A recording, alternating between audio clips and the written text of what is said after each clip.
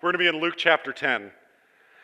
Luke chapter 10. I love you guys so much. I'm just so glad to be here. Luke chapter 10. Let's pray. God, wherever the nature of the Lord is spoken of, there you are present. So be present here, Jesus. Even if this sermon doesn't feel like it directly applies to what we're walking through, equip us for the next season, or even in the midst of this season, in what you would have. And God, maybe just a side remark for me, God, would that be an encouragement to somebody in the midst of what they're walking through. God, pray for students and teachers going back to school this week or next. That God, your hand would just be upon them in a powerful way this year.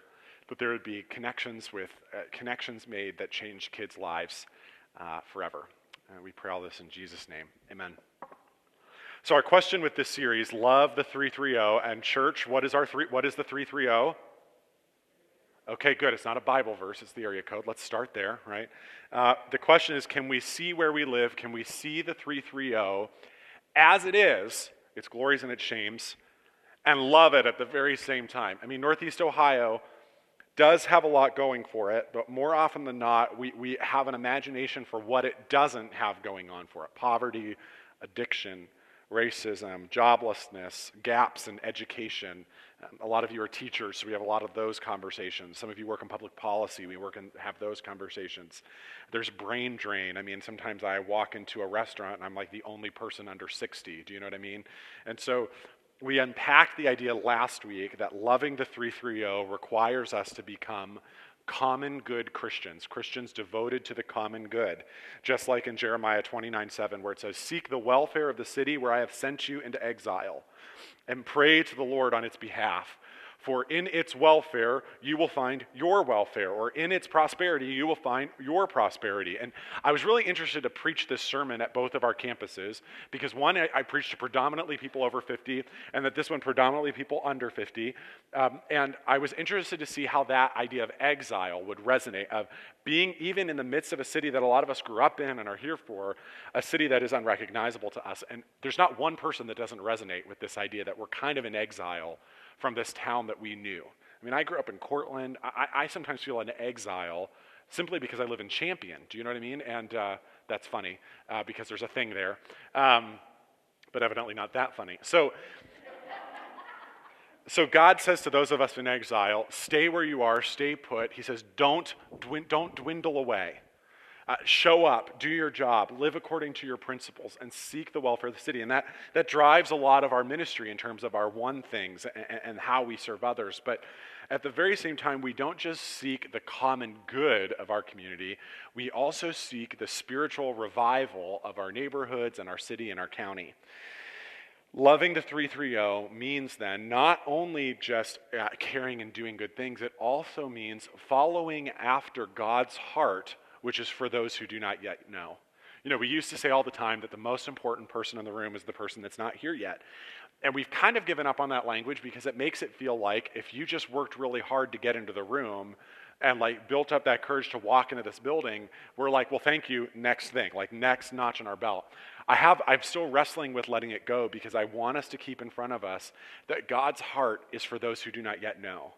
That even though we love those on the inside, we cannot forget that God's heart is for those who do not yet know. And so loving the 330 means following God's heart for those who don't yet know him. In other words, we just got to a sermon on our favorite topic, evangelism. I almost got like a track of like the trombone, like bwah, bwah, bwah, bwah, bwah, bwah, bwah. Because listen, I've been a Christian my whole life. I was raised in a youth group that taught the Bible. I was raised in a church that taught the Bible. I have an undergrad degree in ministry. I have a master's degree in ministry. And because I'm bored, I'm getting another master's degree in ministry. So I have sat through lecture after lecture and talk after talk and sermon after sermon on sharing your faith. And every single one of them left me feeling defensive, left me feeling guilty, left me feeling anxious, left me feeling inadequate, because here's how every one of those sermons goes. Here's 3 things that you need to say to your unbelieving friend. I was in this thing called Youth EE, and Walter and Rita know what I'm talking about. You memorized an outline You memorized an outline, and a kid would come to youth group and very innocently fill out like this card with their information. And on Sunday night, there's Kyle knocking on the door with his friends to come bowling into their house to kind of recite this outline that we'd memorized to help a person accept the gospel. And let me tell you what, I guarantee you, while we were in that room, somebody had an encounter with God. What the encounter was, dear God, please let my house catch on fire so these people will leave, right? Walter and Rita have seen some fruit. I have seen some fruit, but a lot of the people we worked with just looked stricken. And they look stricken because you're stricken, because you don't know what to say. I mean, again, it's that Ron Burgundy or the Talladega Nights, like, I don't know what to do with my hands moment, right? I mean, studies show that very, very few Christians share their faith, and even fewer see any fruit from that. And so we pay it done because we're not sure that we're qualified, we're not sure we know what to say. But loving the 330 means following after God's heart. And here's the good news. We worship a Jesus who is active in our lives long before we ever know. See, this is where we get the cart before the horse, so to speak, or we get everything about evangelism upside down, because the sermon very quickly goes to, these are the things that you should be doing in order to turn the conversation that you're having towards spiritual things, which is always awkward. My go-to is when the waiter comes and fills up your glass, you say, did you know that Jesus is the living water, and if you drink of him, you'll never thirst again? I mean, you know what I mean? Like, John Crist is a Christian comedian that you need to be following on Instagram. He's hilarious, especially if you've been in the church your whole life. He's just so good at making fun of Christians. And he did this little like pastor's one-liners about the solar eclipse. Like, all of y'all are excited about the lunar eclipse, but all of y'all need a heart, mind, and solar eclipse, if you know what I'm talking about. Stuff like that. And, by the way, watch your eyes tomorrow. Don't look directly at it. We'd love for you to be able to see for the rest of your life. Anyway, so there's this sense where we put the cart before the horse. We don't, and it comes about us, and where we need to start with is that long before you ever knew, God was at work in your life. Long before you were even aware, God was active in his grace in your life and extending it to you. And here's why that's important. First of all, you're not the smart one or the righteous one for getting your crap together and coming to church. You're the one that God extended his grace to so that you could know him. This is not a work of righteousness. This is you being stricken by grace, if we want to use that word stricken again. But the other good news of this is that when it comes to sharing our faith with people, it's not figuring out, how do I turn this conversation about spiritual things so I can share with them this strategy? It's more and more this. It's having eyes that are open for God working in a person's life and coming alongside that thing. I mean, the God that we worship today, and I hope this is an encouragement to you, was at work long before your life started. It says that he chose you in him from before the foundations of the world. Wrestle with this theological thing on your own. In him, he predestined us for adoptions as sons and daughters. I mean, before the foundations of the world, God knew your name and chose you to be a part of his family. And so it's not about drumming that up. It's about sensing where the Holy Spirit is working and coming alongside. It's about being an encouragement in the midst of that. And so the way that we do this is what we call the People of Peace strategy. And I'll be honest, I've been learning a lot from a church out of Fort Wayne that is really doing this. The People of Peace strategy is something that Steph and I accidentally did when we were starting Regen. And it was never about us starting conversation in this. It was us being us to people that God put in our path who he was working in already. And in Luke chapter 10, this is where Jesus gives us the People of Peace strategy. My goal today is that we're just going to go to school. I'm going to equip you with some stuff that I hope this year helps us love the 330 as we follow God's heart. Because my prayer, whenever we go to these things, when we go to McGuffey, when we go to Summit, when we're going to do the recovery rally in September, we do those things, my prayer is always that we would meet people of peace. That we would meet people of peace. And a disclaimer, because I love you, do not say to me this afternoon at the picnic, I was really challenged in your sermon to become a person of peace. Because if you say that, I will throw you in the pool. Okay? This sermon is not about you becoming a person of peace. It is about identifying and sharing the gospel with people of peace. It is about coming alongside them. Does that make sense? So let's look at Luke chapter 10. Luke chapter 10. The Lord now chose 72 other disciples. Now, by other disciples, why does it say that? Because he chose 12, and now he's choosing an additional 72. He chose 72 disciples, other disciples, and sent them ahead in pairs to all the towns and places he planned to visit. These were his instructions to them. The harvest is great, but the workers are few. So pray to the Lord who is in charge of the harvest, and ask him to send more workers into his field. Now go, and remember that I am sending you out as lambs among wolves. Don't take any extra money with you, nor a traveler's bag, nor an extra pair of sandals, and don't stop to greet anyone on the road. Whenever you enter someone's home, first say, "May God's peace be on this house." If those who live in there are peaceful, the blessing will stand, and if they're not, the blessing will return to you. Don't move around from home to home. Stay in one place, eating and drinking what they provide. This is the second text in a row in this series that God's command was stay in one place. I don't know if that's significant or not, but it resonated with last week. I thought that was interesting. Stay in one place. See, now I had to make something comment and then I lost my place. Verse 7, stay in one place, eating and drinking what they provide. Don't hesitate to accept hospitality because those who work deserve their pay. If you enter a town and it welcomes you, eat whatever is set before you. Heal the sick and tell them the kingdom of God is near you now. But if a town refuses to welcome you, go out in the streets and say, "We wipe even the dust of your town from our feet to show that we have abandoned you to your fate. And know this, the kingdom of God is near. I assure you, even wicked Sodom will be better off than such a town as you on Judgment Day." That's sassy Jesus at the end of that passage. Jesus' people of peace strategy begins as everything must begin. It begins with prayer. And Jesus gives them a prayer. Pray to the Lord of the harvest that he would send out more workers into his harvest field. As the people of Jesus, we confuse this. We forget that the harvest is great and the workers are few. What we often think is that the harvest is few, but the workers are great. That who is left to reach, I don't really know. And I experienced that there's the scarcity mentality really that comes in. There's this scarcity mentality that all the other churches are reaching them. I mean, listen, here's my story. There's a church in town called The Movement. I don't know if you've heard of them. Vanessa was on staff there for a while. Doug's a great guy. They're doing amazing work, reaching a lot of people in their 20s who don't know Jesus. And so God calls Steph and Kyle to start a new community for people in their 20s who don't know Jesus. So people ask us what we're doing. Hey, what are you guys? Well, we're passionate about starting a new community for 20-somethings that don't know about Jesus. And every person, do you know what they said? Hey, have you ever heard of The Movement? As if to say, I don't know if that's really needed because they've reached all the 20-somethings there are to reach.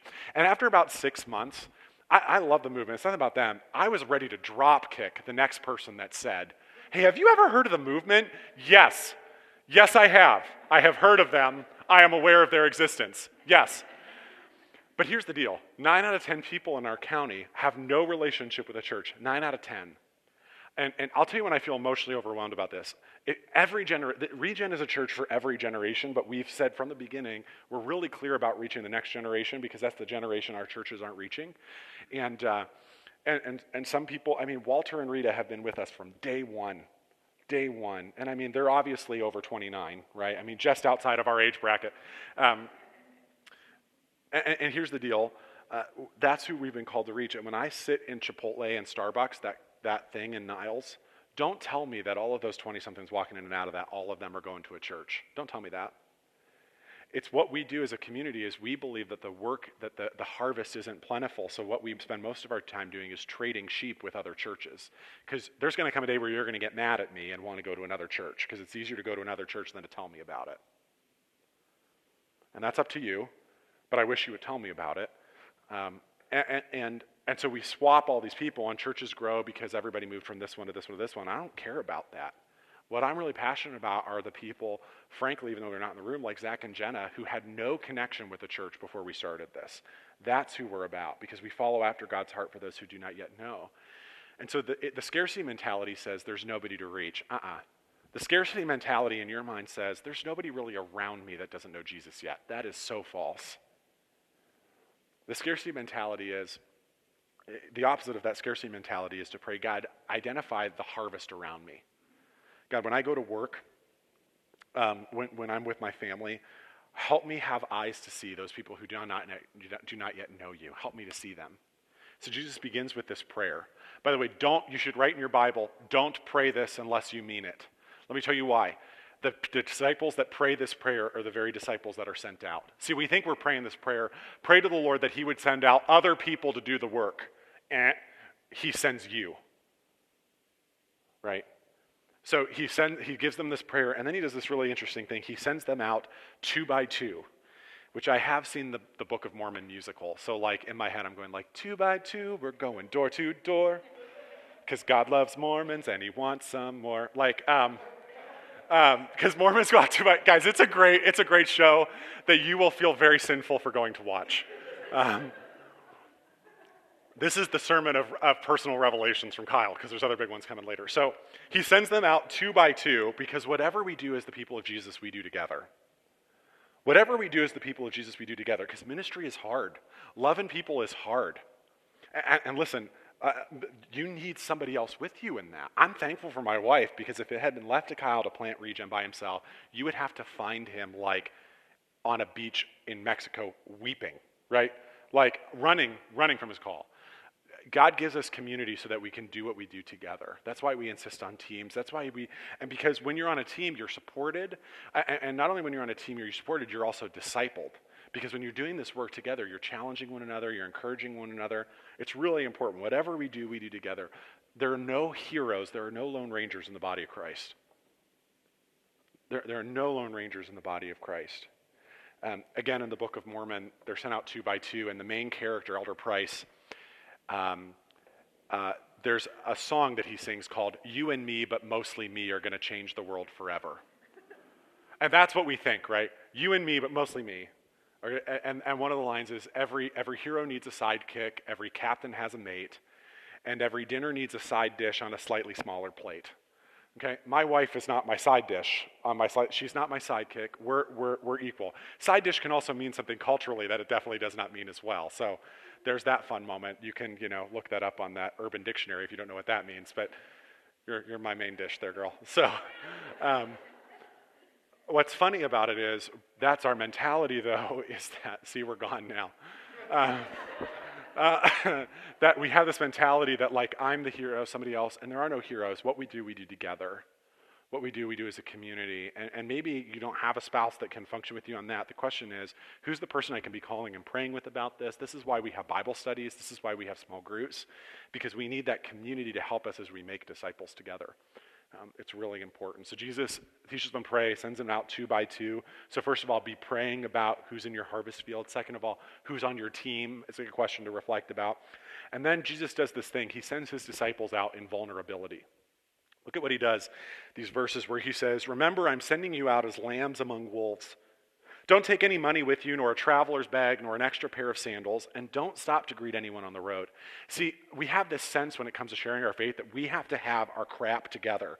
We have to have all the answers. We have to know the right things, because if I'm asked a question, I can't say, God forbid I say, I don't know the answer to that. So I'm not going to share my faith because I might find myself in a position that I won't know how to say. And Jesus says, none of that matters. Jesus says, your vulnerability, your lack of understanding, your not knowing is a good thing. Your not knowing is a good thing. You're sent out as lambs among wolves, not because there's wolves, big bad wolves licking their chops to see you, to come and devour you, but because the world accomplishes its purposes with strength, and we accomplish ours in weakness and vulnerability. The best gift you can give a friend who asks you a question is, I don't know. And under the table, you're like texting me, like, oh my gosh, this person, I field these questions all week. Somebody just said to me, da-da-da-da-da, is that true? That's why I'm here. But maybe sometimes, I'll be honest with you, I don't respond right away because I like to see you sweat. I'm just kidding. Because you don't need Kyle, you need the Spirit of God. You don't need Kyle, you need Jesus. And I guarantee you, if you say, I don't know, to a genuine question about your faith, the world does not stop. Because we have this sense that if I don't answer that question the right way, this person's spending an eternity in hell because I screwed up. Jesus can cover that. So embrace your vulnerability, be praying, and then be on the lookout for people of peace. It's not about us, it's not about our ability, it's not about what we know, it's about prayerfully, in relationship with other people, seeking out people of peace. Jesus says in verse 5, whenever you enter someone's home, first say, may God's peace be on this house. This is Jewish law. that if I was a Jew and I knocked on another Jewish person's door and I said, shalom, they had to welcome me in, they had to keep me for the night, and they had to feed me. So Jesus is kind of taking advantage of the culture. He says, if those who live there are peaceful, the blessing will stand. And if they're not, the blessing will return. Don't move from home to home. Stay in one place. Eat and drink what they provide. Don't hesitate to accept hospitality, because those who work deserve their pay. We live in an incredibly anxious world. We live in an incredibly, incredibly anxious world. And I never saw that more clearly than the other night when there was that tornado warning. And we turned on the news, and there's like two guys on WKBN that are like, it's coming now. You know what I mean?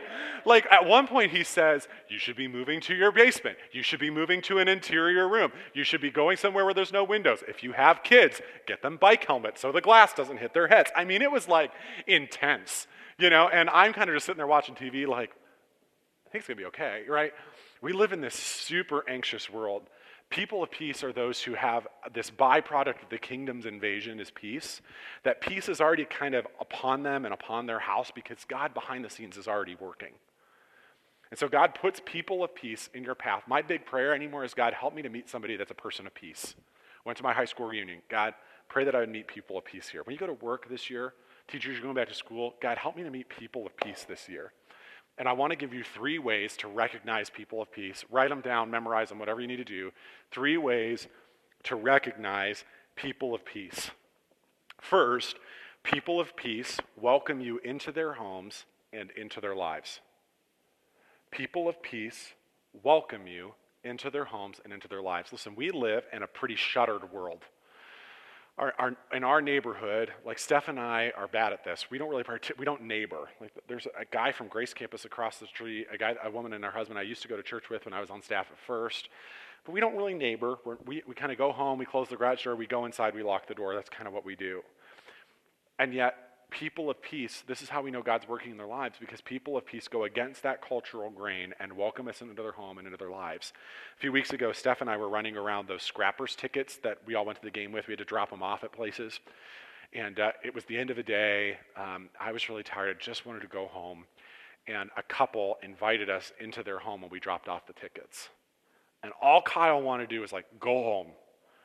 But I was like, people of peace invite us into their homes and into their lives. So we went and sat on their couch and small talked for 20 minutes, and then we came home. A couple months ago, I got invited to an event from somebody that I didn't really know super well, said, hey, we're having this thing. You should come to this. And I was like, that feels a little weird. I don't know you super well. Should I go? I don't know. I text somebody else. Should we go? And they just texted back, people of peace. This person was inviting me into their life. And so we went to the event. And we have this thing as a culture where when somebody comes on too fast, we're like, whoa, whoa, whoa, whoa, whoa, Skippy. Like, flirt with me before you take me on a date. You know what I mean? Like, when people get up in our lives, we're like, whoa, whoa, whoa. But that's a sign of a person of peace because they're welcoming us into their home. They're welcoming us into their lives. So first, they welcome us into their homes and lives. Second, they seek to serve you or to show you hospitality. They seek to serve you or to show you hospitality. Again, you might be, there you are putting your mulch out, and one of your neighbors is like, hey there, I'll help you. And you're like, whoa, but I've got this. Whoa. Don't do that. Why? Because people of peace seek to serve you. People of peace seek to show you hospitality. A couple months ago, we were at my high school reunion. A classmate I've not seen in many years offers to buy me a glass of wine. Alert, your pastor drinks wine. Sorry about that, but that's true. So he offers to buy me a glass of wine. And what did I do? I was like, no, I'll buy it. Don't worry. We go down. I buy my own glass of wine. I shouldn't have done that. Why? Because people of peace seek to serve you and show you hospitality. Should have let him buy me the glass of wine. See what I'm saying? We had him over for dinner after that because we felt like we connected, and we had him over to our house, and they said a funny thing. They were like, listen, like we don't have people over our house. Like we just don't. We kind of got a dog that's a little weird and da. But they said, we would love to come over again. That is them inviting us into their lives and into their, basically kind of in a roundabout way, inviting us into their home a little bit. Like we can't come to our home, but we'd love to come to your home, and we'll bring the food, you know. And so people of peace seek to serve you or to show you hospitality. By the way, you eat what they put in front of you, which meant when I was in England eating blood sausage. Do you know what that is? It's sausage made out of blood. It's gross. But I ate it. Third, people of peace seek to listen to you or they ask you for your advice. People of peace listen to you or ask you for your advice. You're going to have a person come to you and they're going to like say, hey, here's this thing going on in my life, blah, blah, blah, blah, blah, blah. And you're like, what is your first instinct? Okay, oversharing. That's your thing. Don't, because I'll be honest, clingy people, nothing makes me like have a reaction like clingy people. Like I will see them coming and I'm like, gotta go over here now. Do you know what I mean? I hate clingy people. Clingy people are people of peace. What we determine as clingy is what people of peace are. And if somebody wants your advice, somebody needs your advice, or somebody simply says, will you pray for us? That is a person of peace. And the answer is, yes, I will pray for you on the phone right now, or we were texting, so I wrote a little prayer and I sent it back to you. And then a couple days later, I'm checking in about that thing that you asked me to pray for. Does that make sense? For us, this people seeking to listen to us often takes the shape of pre-marriage. We do a lot of pre-marriage and marriage counseling, a ton. And there are people in our house, and we give them an assessment. I'm looking around. Lindsay and Mitch did this. Dana Kate did this.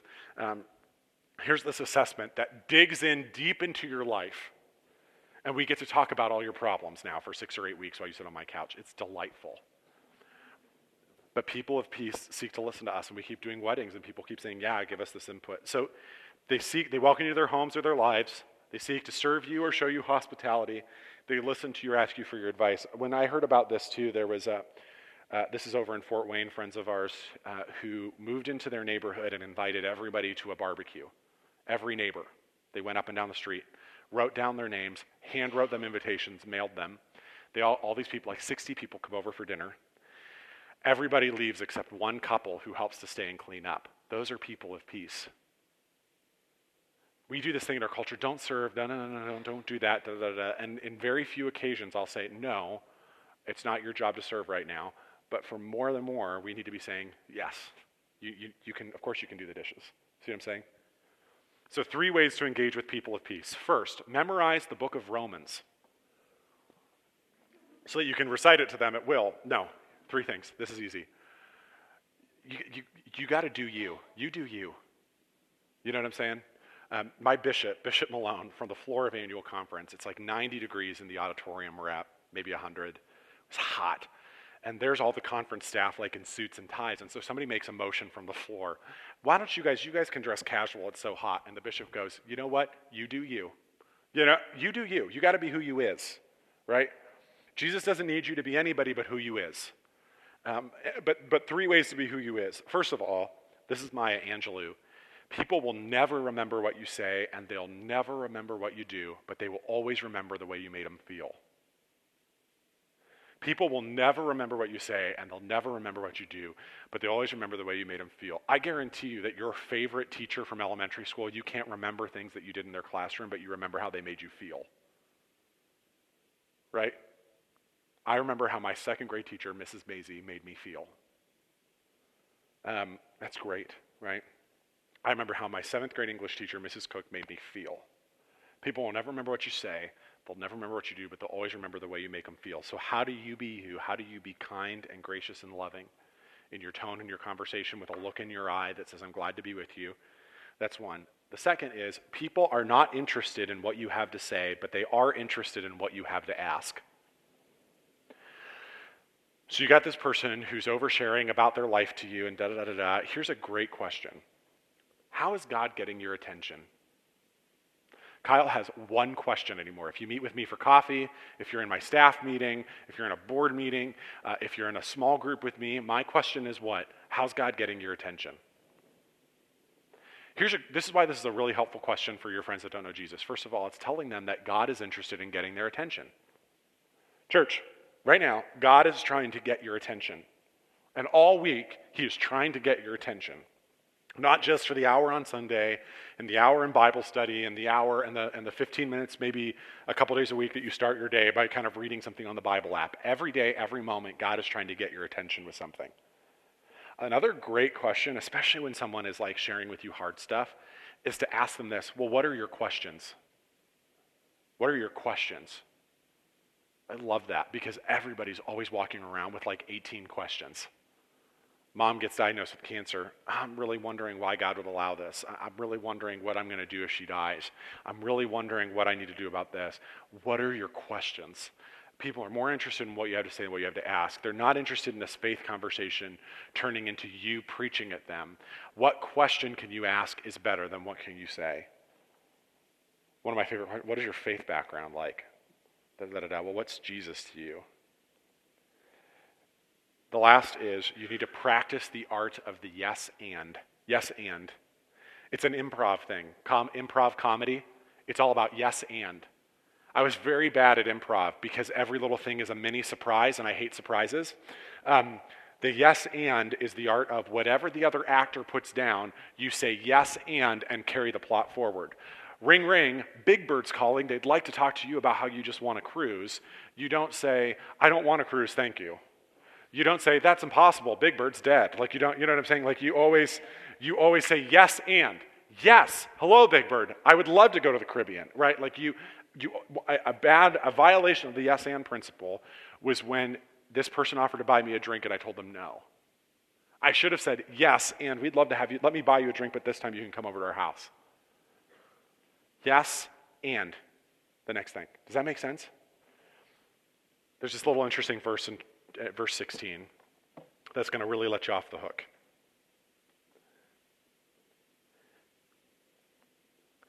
He said to the disciples, anyone who accepts your message is also accepting me. And anyone who rejects you is rejecting me. See, this is the real fear that we have, is somebody's going to reject us and I'm going to feel weird, and what am I going to do with that? And Jesus says, listen, it's not about you. If they don't care, if they spit in your face, if they get rude, which, by the way, has never happened to me, Jesus says it's not about you. So you can kind of share freely knowing that this is about them and Jesus, and you're just coming alongside prayerfully. Maybe you're inviting them into a community. Whatever we do together. Vulnerably. I don't really know the answer to that. I'd love to figure that out with you. You see them. It's not about you. Guys, there's so much freedom in this. This is what it means to love the 330. This is what it means for us as a church to kind of move from a consumer culture to a development culture where it's not about, well, this is Kyle, what we pay you to do. No, this is what you pay me to teach you. Right? This is about you bringing Jesus to people. So let me pray. God, I pray that you would help us find people of peace in our own lives. God, that you would show us those people who are seeking out relationship and inviting us into their lives so that we could point them to Jesus. So we do pray that you would break our hearts for what breaks your heart, that you would help us see people the way you see people, and that you would help us to point them to Jesus today. In Christ's name, amen.